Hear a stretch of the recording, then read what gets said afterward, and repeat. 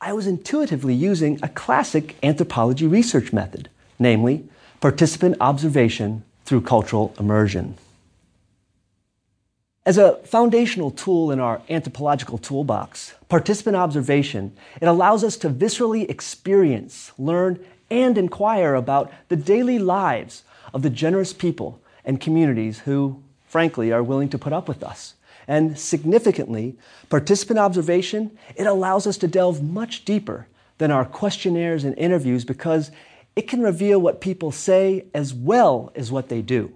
So, from learning how to say lampon sigi to understanding the origins of agriculture and humankind, anthropology inspires us to integrate multiple perspectives to enthusiastically explore our human condition and all its history and diversity. So, what exactly is anthropology? Well, let's start with a basic definition.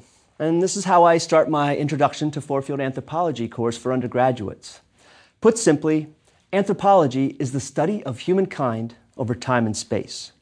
And bear with me, because I promise, if I were to get any more specific than that, we'd be chopping off specialized branches of our disciplinary tree.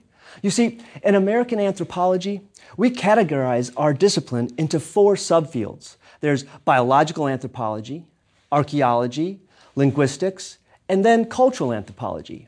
And we use each of these subfields to explore survival and the diversity of humankind across time and geography. Let me explain. First, biological anthropology includes everything from primatology and paleontology to evolution, biology, genetics, and even health and forensic science. And all of those themes, they'll be covered in the early lectures of this course as we answer the big question, who are we and where do we come from? Then, as we move deeper, we'll figure out how Homo sapiens survived while all other upright walking apes have long gone extinct. And to do that, we'll continue to apply biological anthropology, but we'll also draw new insight from archaeology, linguistics, and cultural anthropology. So the next subfield, archaeology, now that uncovers and interprets artifacts. That's what we call material culture. And we look at material culture to reveal the histories of people who are no longer here to share their stories. Like crime scene detectives, we can look at what earlier humans left behind to work out how they lived and died. Next, the third subfield, linguistic anthropology.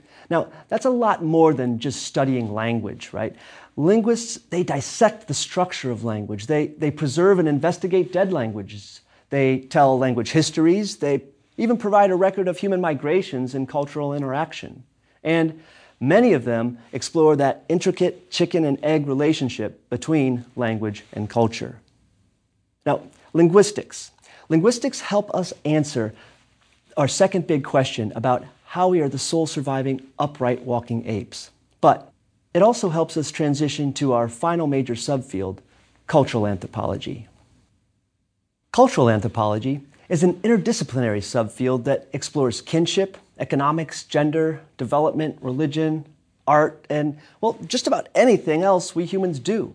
And it's cultural anthropology that helps us work out our third big question. Through cultural anthropology, we'll explore how, despite cultural and linguistic differences, we are one human race. While anthropologists typically specialize in one or more of these subfields, the lines between them, as you'll see, are kind of blurry. In fact, most anthropologists draw on several or all 4 subfields to investigate our world. And that's exactly what we'll do all throughout this course.